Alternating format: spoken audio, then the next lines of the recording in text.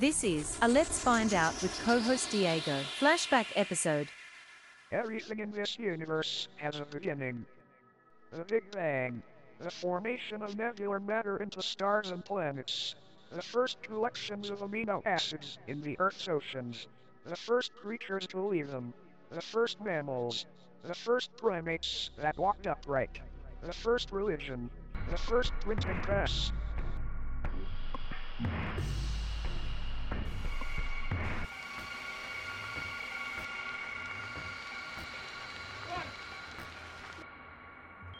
Pump up your space boots and phone home. It's time for Let's Find Out with co-host Diego. Live. To tape from the mothership. It's Let's Find Out with co-host Diego. Bigfoot, UFOs, Stargates, Let's Find Out. Paranormal, intelligent design, entertainment, Let's Find Out. You're listening to Let's Find Out with co-host Diego. For those of you that know me for all these years, you know that I've had a very big and active interest when it comes to all things Bigfoot, Sasquatch. I've read many books and I've done some interesting research, and I'll tell you that this episode with this guest is a little bit different than most of the people we've had before and some of the books from authors I've read before. You know, there's many investigators out there that have done their research and have spent many days and nights in the woods hoping to gather evidence and perhaps have an encounter. Some have had encounters, they've found tracks, hair samples, or they've heard the sounds of the knockings in the night. Now, the difference between our guests and other investigators out there is this: not only has he had a glimpse or say an encounter, but he's had several where he's had an actual relationship with a family of Sasquatch. We're going to talk about this tonight. We will be discussing the book Sasquatch Family Ties that tells a story of one man's experience with Sasquatch. The book available through Zombie Media Publishing, Sasquatch Family Ties. Please welcome author Leo Frank. Welcome, man. I'm so happy to finally have you back on. Yeah, it's good to finally be here. Yeah, and I said back on, but it's finally good to have you on. We've had it's been touch and go getting you on there. Either something happens with me or something happens with you. Our schedules are a little up and down, but I've tracked you down. I got you locked in. So, my man, let's talk about this because, like I said earlier, as you hear my page turning, here comes the questions. That your experience, and I'm not downing or discounting anybody else's experience or research, but yours is just vastly different than most of the people I've talked to in most of the books I've read and the research I've done online, to where there are those who've had some encounters or they've never had an encounter, but they found tracks or hair or branches that have been broken and things like that. But the reason I say it's a little bit different because you've actually it's been almost a lifetime experience, not only an encounter, but having an actual relationship with a family of Sasquatch. Well, and see, the thing is, I don't discount anybody that does things differently than I do either, because other than that initial first encounter, after that, for the first 10 years, I did the exact same things that they're doing. So I don't run them down for it. I mean, unless you get steered in another direction and are offered another idea, which I was with gifting, that's pretty well the road that most researchers, that's pretty well where they stick to. But you'll get to a certain point. How do you get further? Well, you try something different, because, obviously doing the same thing over and over since 1967 isn't working. And it was only after I changed what I was doing, 10 years of, tracks here and there, some vocal stuff like that, things only picked up after I started gifting. And I was lucky enough to be pointed in the right direction, basically told how to do it, and it worked, thankfully. Yeah, and you jumped way ahead, and that's great because one of the questions that I had is that's something that I can say I've never heard of before, and if I did, obviously I've forgotten. But when I got to the part of the book we talk about gifting, you're the first person that I know now that have actually done this and gotten some results. I didn't know that. Let me rephrase that. I don't know if it was possible to do something like that because I've never read or heard anybody saying they've done this. You're the first person that I know have done it. There's literally thousands.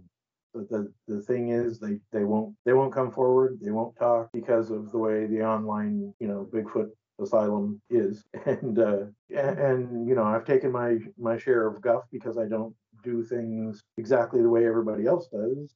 There, a lot of other people do, and again, not knocking them. That they're comfortable doing that way. That's fine. I just really got tired of beating my head against a brick wall. So yeah, there are literally thousands of people that over the years that I've spoke to that are doing this, and they're getting great results. Some of the best film I ever saw was sent to me from a woman in Ohio, and it was being filmed as it was, and I was while I was on the phone with her, and she actually goes on Facebook and pretends to know absolutely nothing about the subject because she doesn't want the ridicule. Right, but because well, that's interesting because it doesn't matter what field you're at. If you could be into the UFO thing or the paranormal, where you've actually seen things, either an encounter or there's evidence on the ground like that, to where you start reporting. But even people amongst in the same field will start saying, "I call BS on you," but you're like, "I just saw this. Here's the evidence." Well, I mean, I think a lot of it, if you're not on that team or you're not buddies with this person or you're not buddies with that person, you're going to get dismissed no matter what you say. But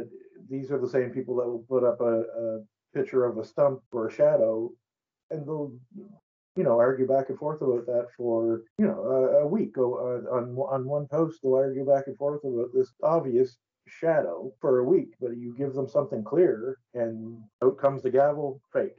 And the things that the ways that people assume that they know you, and all of a sudden these people that you've never heard of are all jumping on your pictures and on your video and all of this. And I think if they only knew how impossible it would be for me to, I'm just not, I'm not that kind of person to begin with, but the ways that they have said that I've hoaxed and all of this and that, I know some of it is ego because I'm not part of their research team. I'm part of somebody else, and I've seen it 1,000 times before that really good evidence gets thrown out simply because it's clear. That's interesting because you would want, as a researcher, to if even if it's not somebody on your team, if somebody found something, you'd be like, great, that's good for us because we're not known as to being, use the word normal, because it's not normal to see a Sasquatch or a Bigfoot. It's not something that happens every day. Especially, well, let's talk about that because, and when I was telling you I was reading your book, I read it from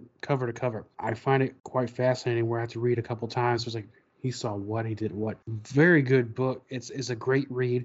So let's talk about your encounters with Sasquatch, because I know it came during the years. You build a relationship with a family of them. So let's talk about that with the first time you encountered one of their members. The first time was in the last week of August of 1997. I was going up to a friend's place up at the top of the mountain, and we would take the brook rather than take the road because it wasn't quicker, but it seemed quicker. There was so much more to look at. We all love playing in the woods, and the woods up on that mountain they're special to everybody that lives there. So I was on my way up the brook. I went around the first bend to where the first waterfall is, and I started to back up because I saw a black bear. It looked like his front end in the water. I could see him from shoulders down, and so I started to back up and was ready to turn around. At the same time, this black bear stood up on two legs, turned around with his wet arm. One of his arms was very wet. Looked right at me, and so yeah, that's how it started. And prior to that, I thought Bigfoot was a monster truck. There Right. was no interest in that kind of thing at all. Right. And, unfortunately, that's the most famous kind of Bigfoot is the monster truck. If you Yes. grew up in the 80s and 70s like us, Sunday, Sunday, Sunday. The story goes 100 years before that, even probably more, because I know that Native Americans, at least pretty much a lot of the Native American tribes here, at least in this part of North America, had their own stories of a wild man or a Bigfoot type creature that they say, no, this is, they've been watching us pretty much our whole entire time. We've been on this continent. Well, and that's the thing, and that's where I got the gifting from, because a lot of native fishermen years ago would leave a few on the beach or on a rock on the beach and take the rest with them and leave a few for the Sasquatch. And this was normal with them. But what I find, and I'm not trying to stir up anything when I say this, but what I find is if it's not discovered or whatever by a white man, then well, we can just dismiss that as a fable, or we can just dismiss that. No, that's not no, that's not right at all. I did the white man trying to track them like animals. I did that, and I knew right from the very first time I locked eyes with them that I was not looking at an animal as we know animal. But yet, still for that 10 years, I was basically doing what you see on TV with the beating on the trees and all of that. I did all of that, and get me nowhere. They got you very little results, right? No more than tracks, and of course there's tracks. They have feet, so it's Right. Hence the name. So when did it start changing to where, as you said, you were using the wrong method to search for Sasquatch? When did it start clicking and working, and how did you sustain this relationship, well, not only with the main one that you met the first time, but then the family and then the little one, and you watched them grow up as well? Well, actually, the first one, he's the one that I know to this day the least about. Hmm. So I know they're still up there. I just got pictures here a couple of years ago. Becca and I got some pictures here a couple of years ago and some vocals up in the same spot. But as for him, I know very little about him. But what changed was in 2007, I moved to northern New Brunswick, and we heard a vocal over on we were outside having a barbecue, and we heard a vocal. It was a scream, and everybody was going, "What the hell was that?" And I'm kind of sitting there in the corner with a half grin on my face, and like, I think I know what that was. So I went up. I had been up I had hiked that mountain a few times, and I had looked around, and that winter I did find some snow tracks. So that's when I went to the reservation, and I said I got to ask you guys about something, and don't laugh me out of the store. And they didn't. We stood there and talked, and they were dead serious about. They wanted to know why I wanted to do this. They wanted to know what my intentions were. They wanted to know. They were very protective. And by the end of the conversation, we just walked over by the window, and they said, "Right over there. That's where you'll find them. This is what you need to do. You can't. There's spirits of the woods. You're not going to track them." Like, well, yeah, I know. I've been trying for 10 years, but Which is one of the things I wanted to talk about, because when you have your conversations or communications with them, and I know they have the ability to mimic human speech or learn some words, but are they doing that only by voice? Is it telepathic as well? I'll tell you my first experience with this, and it was only 5 years ago that I was laughing at this kind of thing. 6 years ago that I was laughing at this kind of thing. Until I realized that very first time, that very first encounter, in my head, I heard "It's time to go now." After him and I had stood there and looked at each other. When I think back now, I realize that wasn't my regular thinking voice. And the instant that I turned, he turned. It was there were exact same time. So is that mind speak? I don't know. Is it telepathy? I don't know. I just know it wasn't my regular thinking voice.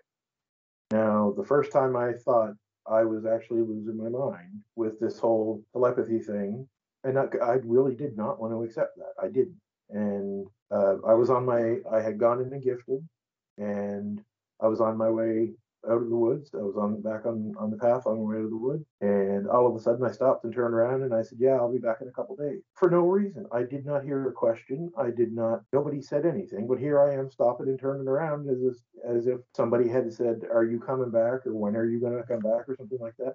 They didn't, but yet I still stopped and turned around and answered it as if they did. So I stood there and I shook my head and laughed for a few minutes. And then that's when the sick feeling started kicking in. And I got home and I called my research partner that just passed away here in on the 1st of January. And she's the one who talked me into going back, because after that I was ready to, no, I'm not having anything to do with this. I don't know what's in there talking to me. And that's the thing about telepathy and mind speaking, that you don't know what, unless you actually see them, you don't know what you're dealing with. There's other things out there that we don't understand, and that people have a hard time with that because, again, ego. We're the smartest things on the planet. We know everything. So when something comes along we don't understand, we panic and we freak out, and that's exactly what I did. Or understandably so, because it seems that you don't want to damage or have a test of faith where everything you believe just suddenly collapses, and you're like, well, then who am I in the universe? Who am I? If this is real, what's my purpose? It's almost like a self-protection kind of thing. Mhm. And it's true, because when I've spoken to UFO researchers and they talk about the encounters that of other people's interviews and witnesses, they've heard their stories and their life changed forever because they were used to a certain standard of beliefs, and then once you have an encounter, naturally you're going to question everything. Well, I mean, with the first encounter in '97, I came out of that a completely different person. It was my like I said, my whole life, all of us on that mountain, we were in the woods or in the river constantly. That's what we did. we were swimming, skating, playing hockey, sledding. We're always in the woods, and I wouldn't go in the woods, and that was not normal for me. But walking up on a man completely covered with hair, built like Rick Rude in the '80s, Yeah. it changed everything, and nothing that I knew was right anymore. It does a number on your head. So do you think that it was something to where, because my understanding is that they're very careful on who they make contact with. Do you think it's one of those they've been watching you for a while, just waiting for you to get to that point where they can make first contact? Well, here's the interesting thing. In 1985, we were down there just a matter of a few hundred feet from where I had my first visual encounter. We were down there, and I think it was like 7 or 8 years old at the time, and we had rocks landing all around us, and nobody got hit. But one rock kind of rolled and hit a friend's foot, but none of us got hit. But again, back then, you don't think Bigfoot. We didn't know anything about Bigfoot. We thought that somebody at my grandmother's house might have been down there pranking us. So after we got up back at my grandmother's and found that everybody that was supposed to be there was right where they were supposed to be, they didn't know what we were talking about. No kids had ever came forward saying they did it, and they would have, because they would have, wanted to tease us about it. But I think it's very possible the same one that did that was the one that I saw in '97, and the age and size, like he wasn't enormous. He was, a little over 6 foot, 220, 225, something like that. And I was 20 years old at the time, so it's very possible that he could have been with the one that threw the rock when we were younger, and they could have been watching me all these years. I really don't know. On the other hand, once there was trust made with the other ones later on in New Brunswick, it does seem that with certain people they're more open right away, and I won't pretend to know what that reason is. I have no idea, but it does seem that they're more open to certain people. They can tell. I mean, they have great survival skills. I mean, they've been here a lot longer than we have. I mean, they have the Sure. art of camouflage, hiding, being very elusive. So we're not going to outsmart them as far as hunting them. They'll hunt us long before we hunt them. No, there's not. I think what happened, and like at first I thought, it had been raining heavy, and I thought the brook was running loud enough that maybe it drowned the sound of me walking up there. But I mean, now with the experiences that I've had since then, he knew I was there, and that was supposed to happen. Otherwise, it wouldn't have happened. Right. And I think part of the frustrated, if you remember in the book, I talked about him kind of giving like a frustrated sigh, and I think that was part of the frustration, was he may have been wondering if I would remember him, recognize him, but all he would have seen from me that day was pure shock in my face. So that could have been what the frustration was. But no, I didn't sneak up on him. I didn't. It was going to happen. If he didn't want it to happen, it wouldn't happen. Exactly. So before we continue, and we're talking about encounters, and we're talking about when Leo saw one of the Sasquatch and looked a little bit like Rick Rude. Well, let me point something out. If you're looking for wrestling memorabilia, you might find a Rick Rude, you might find a Hulk Hogan. Heck, I just found a magnificent Don Barranco the other day. And where did I find that? At the Strasburg Flea Market, 110 North Massanutten Street, Strasburg, Virginia, 22657. They have a plethora, like El Jefe said on Three Amigos, a plethora of pro wrestling memorabilia. I just picked up the other day one of the old LJN King Kong Bundys. I picked up a Jimmy Hart, The Mouth of the South. Picked up a lot of great stuff. I spent a lot of good money too. Great prices. The Strasburg Flea Market, 110 North Massanutten Street, Strasburg, Virginia, 22657. And I always screwed up that word. It's North Massanutten Street for all those linguistical people out there. Leo, I butchered that, but we're going to keep going, brother. Yeah, So going back to what you were saying with the encounters, and which brings me to the point of how elusive and how good they are as far as avoiding the rest of us. What is there some sort of paranormal abilities that they have, the art of camouflage? Are they using, and I asked different guests before, and I'd like to have your opinion on this, with, are there some sort of a portal, Stargate Is there an underground cavern system that they're using to avoid detection? Because with all the technology that we have and the billions of dollars the government spends on, I guess, keeping an eye on folks, we cannot find a way to really hone in where are they. All I can give you on that is opinion. So take that for what it's worth. But I'll put it this way: I took my father in 2011, 2012, something like that. Now we're going down a game trail. I always go down game trails. I stay off, anything that where other people are going to be around. I follow game trails because it's a game trail. When they want to eat, they're going to grab something from a game trail. So and you're a lot more likely to find really good, nice looking tracks too. We had one walking behind us. I really wanted Dad to have a really clear sighting. We had found tracks, all the other stuff, but I really wanted him to have a sighting. And we had the big adult male following us, and he was flanking us, and he was going from left to right. Every time we stopped, he would land one more step, then we would go on again. But every time we turned around, there was no way that we could see him. Now that doesn't make any sense at all, considering how close he was. But we couldn't see him. We could hear him as clear as day, but we could not. There's no way we could not catch him and see him. Now, why is that? And I honestly don't have an answer. I mean, I know why people walk past them in the woods all the time. I mean, if you're walking and you're looking straight ahead, or even looking in the ground for tracks and stuff like that, something dark over here isn't going to tell your eyes to tell your brain to make you look at it because it blends in so well with the wood. Mm-hmm. There are times when they just stand still, and you wouldn't pick them out. They drop to their knees and sit still, and they're going to look like a stump. Now, can they make themselves go invisible? Yes, but is it a paranormal thing, or is it more to do with their hair and just being that good in the woods? That's the thing, and that's a debate that's going to rage on for a long time. And but people equate them with aliens and all of that, and I don't discount that. I have seen a UFO, and it was very close to the same area, but years and years apart. I've never seen the obvious connection, but I think if there is one, it would be that they've known about aliens. They were, like you said earlier, they've been here for so much longer than we have. They knew about aliens, so they're probably more comfortable around them and may have some type of relationship with them. I don't know, but I don't think they're aliens. I don't think they're in cahoots on anything drastic. But then we don't know how many different species of these things that we're calling Bigfoot there are.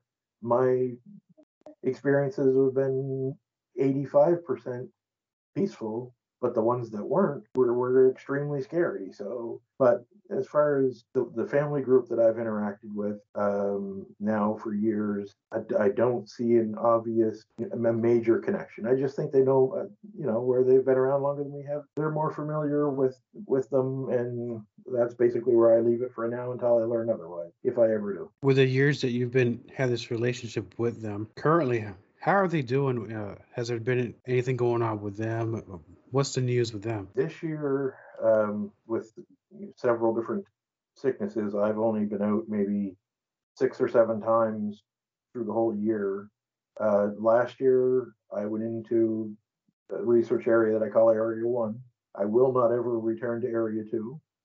I went to Area 1 and I was greeted by, I'd actually filmed one in the tree with her baby, and I was greeted by her, and she was, up until that point, the shyest one of them all. And she allowed me to get a picture, and I get a picture of the little guy who had grown enormously just in the 2 years since I'd seen them in the tree. But as far as I know, all is well. There hasn't been any more trouble on the main property of the people that asked me to check the property out in the first place. I'm in a different area. I'm actually doing the most of my research back up on the mountain where I had my first encounter, and now Becca and I have had 3 different encounters, definite encounters up there.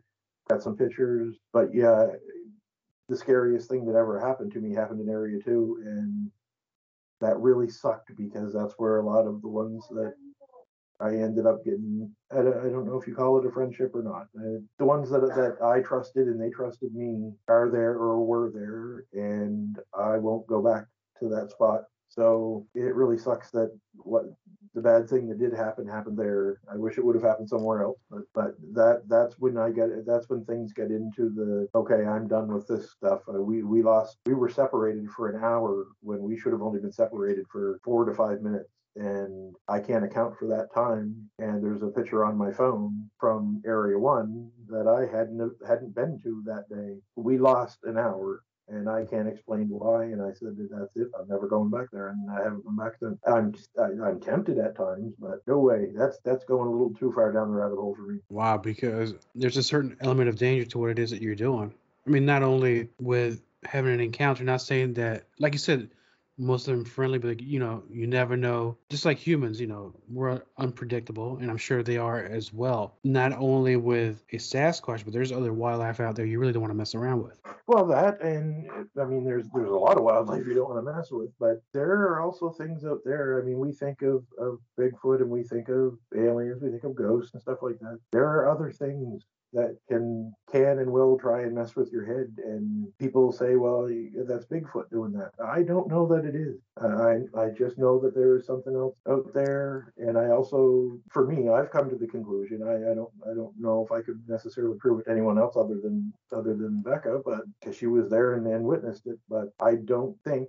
I think when we do this thing and we take all of these things and we just put them in the Bigfoot category, I think there's several different categories to the Bigfoot category. Mm-hmm. What we encountered that day was not what I had been gifting and interacting with for years. It wasn't them. You figure probably because it gets put in the Bigfoot category because it's just easier to deal with and makes you a little less scared. Oh, it's just Bigfoot, keep Yeah. on keeping on, right? Well, that and a lot of people will say, well, I don't even want to think about that. I want to know what they are first. Well, it's not a matter of what you want. It's when something happens to you, you're stuck with it. Whether you want to get rid of it or not, it happened and you're stuck with it. So it's not a matter of what you want. Right. Going back to the book Sasquatch Family Ties, available through Zombie Media Publishing, there's some really good pictures in there, and it's probably one of the best ones I've seen. Very clear. But I will say that a lot of these footage, whether film or photo, that it seem a lot of them are blurry or unclear, or you see an outline. But here's what I'm saying. If you're out somewhere looking for something, whether it's UFO, Bigfoot, Mothman, whatever it is, whatever your expertise is, once you see that happen in front of you, the last thing you're really thinking about is taking a picture because you're in shock. And by the time you take a picture with something, your hands are shaky or they're already on the move. How did you manage to keep calm? And because it is a very great picture that you have there. Oh, I did. There was nothing calm about it. It was a matter of I was packing up and get ready to head home. And when I looked, yeah, I assume you're talking about Carl, the one at the root ball. Okay, yeah, it wasn't a matter of being calm. I certainly wasn't calm with the first set of pictures I got, which was him behind the root ball. That was a matter of seeing it, giving my head a shake, blinking several times, and am I looking at shadows here, or am I looking at what I think I'm looking at? And he moves just slightly, and I took the phone, and like something snapped in my brain and said, "Take a picture." I wish it would have said hit film, but I had my girlfriend's camera and I wouldn't have known how to use the film function on it anyway. But no, it was a matter of holding the phone up and just hammering at the button to take the pictures. And as I was doing that, Eve's backing up off the root ball and he starts to walk away. And I tried to step over the down trees from the root ball, and they were still wet. There was still a lot of morning dew on them. And when I tried to take more, and I did get a couple of pictures of him walking away, but they're god awful pictures because I mean you can see that it's something on two legs and tall and thin. And I got a lot of guff for that. It's like, why didn't you share these pictures right away? Well, because they're no good. I didn't share them because they suck. But no, when I went to step over that, I slipped and fell on the ground. So I'm laying sideways on the ground, hitting the button to take pictures. And that's a lot of people were like, well, you're hiding something. you've got pictures and you won't release them. I'm like, well, I just gave you the clearest pictures that have been out there in years, and all you want to do is trash them. Why would I want to give you more? So, Right. They're just looking for ammo to try to discredit you, but it's and that's the thing. I know the difference between someone who's genuinely interested and someone who's trying to set you up to make you look bad. And the people that I didn't talk to were the ones that were trying to set me up to make me look bad. Like, if you're not interested in this, you don't want to share information back and forth, I don't have time for you. right. Yeah, we just talked about that before the show, your experience in that. But next time you come back on, so I know that, and I don't know if you want this out there, but you are kind of working on a second book, is that right? You're thinking about it. How's that coming along? Slowly, because I've had to use my laptop for streaming until we just recently got our Roku box. So yeah, I've got to do some serious work on the laptop before I can do any more writing with that. But that one is going to be based just on the subject in general. Of course, it'll have a lot more of my experiences and things that I didn't think were important enough, pictures that I didn't think were good enough, clear enough, that kind of thing. They'll be in there, but it's gonna be on the subject in general and the people involved. Not I'm not gonna trash anybody or anything like that. It's not my game. If somebody fires, I'll fire back, but I don't. I just don't trash people. I'm not gonna stoop to their level. I mean, it serves no purpose really to trash anybody. I mean, and I've seen this with UFO Twitter. I've seen this on pro wrestling posts on it. It's like, okay, if we're all interested in the same things, why are we essing on each other? Let's just support each other. Let's move on. I bring it back to a wrestling point. Wrestling has highs and lows. Same thing with Bigfoot and paranormal things. Like a little Richter scale. Every decade is hot, then it's goes cold, and it seems like we're rising back up again because you're seeing a lot of these Bigfoot shows on TV, more chatter on the internet, more sightings. Is there a certain time of year where it's the right time to see them, or they come out more, or is there something in the environment that invites them to, I guess, come out more or be seen? Well, in my area, I'm kind of stuck in the wintertime because it gets really wet in there, and I know that they move further back because I know that's where the caves are. So a person puts two and two together, you kind of figure that one out. Always for me, spring through mid to late fall, prime time for seeing them, it would be or dusk and dawn. I mean, they're active around at night, and that's great if you have night vision. But if you don't, you are going to have a lot of things going on around you that you're not going to be able to say, okay, I know for sure that was Sasquatch. Not unless you see it, you don't know for sure. You know when you see it. You're not going to confuse it with a cheetah or a monkey or a bear. You'll know when you know. You know when you know. That's for sure. Speaking of knowing, I know that Zombie Media Publishing publishes a lot of great books, and I know you do a lot of great work with Thomas Markham. I see him post videos on YouTube. He's walking the walk and talking the talk. He's out there in the woods doing his thing. How did that relationship start with both of you, and how did with the crypto crew? Right away, when I started the online stuff, I kind of went off and I was paying a lot more attention to a different research team that really wasn't about the research. It was all about the other nonsense. Like, no, this, at the time I only knew so many places to talk about these kind of things. So, but I kept seeing this crypto crew guy, this Tom from the crypto crew, and I would read his stuff and I was like, this guy is down to earth. He does not have an ego. He's out there busting his rear end, and he's this is going to be a decent guy. So I followed them for a while and always shared their stuff. And over time, Tom and I just started talking back and forth. He wanted to document my first encounter, and I think that's pretty much where that started. He wanted to put it on his sightings map, and then we stuck in contact ever since then. And I joined the crypto crew this year. I mean, people kind of thought I was an unofficial member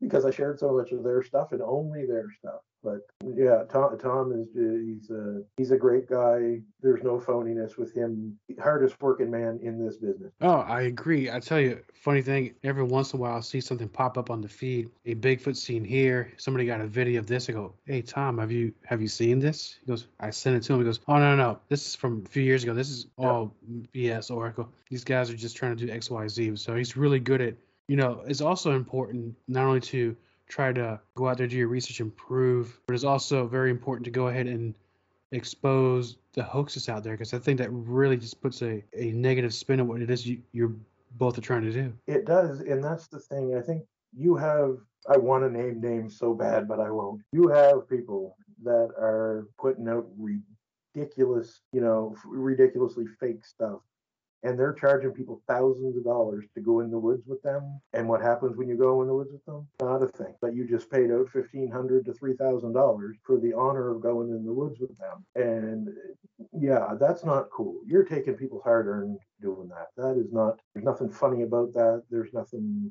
And they should be ridiculed. On the other hand, you get videos with some guy in a $100 dumpy looking monkey suit that's playing a prank on his friend, and it was never meant to be a legitimate hoax. Now his friend has it on video, he sends it off, and it slowly makes its way around the internet, and all of a sudden 10 people have made claim to it, and you can clearly see it's a terrible looking gorilla suit. And again, on the third hand, because of those people, if anything that we come up with is clear like that, we're thrown automatically right into the same bunch as these idiots over here that we hate just as much as everybody else. Right. So you can't win. So you can either walk away and stay away, or you keep doing your own thing and say, look, if you can use some information that I'm sharing, great, share some with me and we'll do fine. If you want to be over here doing this, Bigfoot police baloney, right. You go right ahead, but I'm not interested. Right. And so, in your opinion, let's talk about great stuff caught on film or on camera, other than very famous black and white film that's been people have been debating for decades. Let's put that aside. In your opinion, out of everything you've seen, of course, outside of you and Tom's work, what have you seen that's out there that you're like, you know what, this is it? Finally, somebody caught something. Well, here's the thing.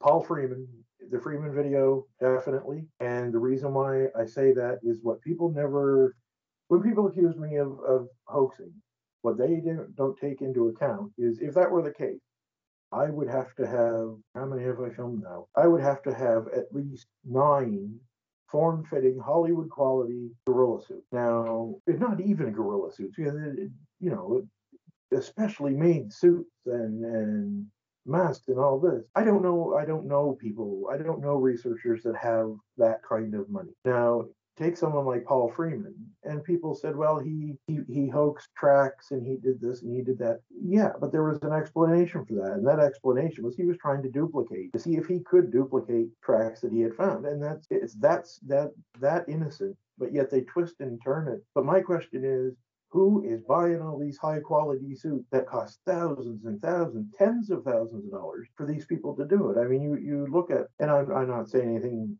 mean about Mr. Freeman or anything like that. He was not a rich man that I know of. He seemed to live on, I don't think he was poor, but who's going to go out and spend that much money on a film that's that short? And that, yes, it's easy to go ahead and say, oh, that's a guy in a suit, let's just dismiss it. No, think about this for a minute. Who has the money to be doing that? I don't know many. Not someone at his level. And as you were talking, it reminds me of something. Even Hollywood back then, they had a few $1 million for movies. That's astronomical money for that time. But when you have films like a King Kong, and then but in the 70s with Planet of the Apes or Godzilla, that's a ton of money spent on these suits or these low-tech special effects. And you can tell, yeah, it doesn't look so great. But those several seconds in that film, you're like, wow. He either had to be a genius, tailor and made his own suit. I don't see him having that kind of money, like as you said, to make something like that look so believable. No, and that's another thing too, is you would have to have some amazing knowledge of their anatomy to, even if you had the tens of thousands that it would cost to do it, you would have to have a very, very good understanding of their anatomy to even come close to pulling that off. So yeah, people throw Paul Freeman in with hoaxers, and I do not see that. What I see there is a very real film. And with the Patterson film, it's the same thing. I'm basing it not on anybody's breakdowns, not anybody's analysis or anything like that. I'm basing it on my own experience.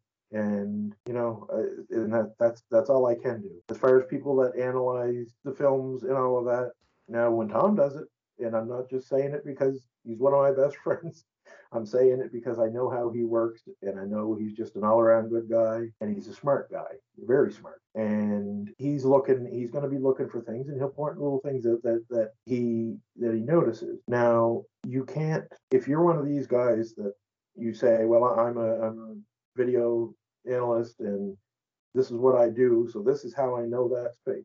Okay, but have you seen a Sasquatch? No. You've never seen film of a Sasquatch that you see is legit? No. Well, then you are in the wrong business, pal, because you can't base everything on what the Patterson film looks like. You can't base everything on what the Freeman film looks like.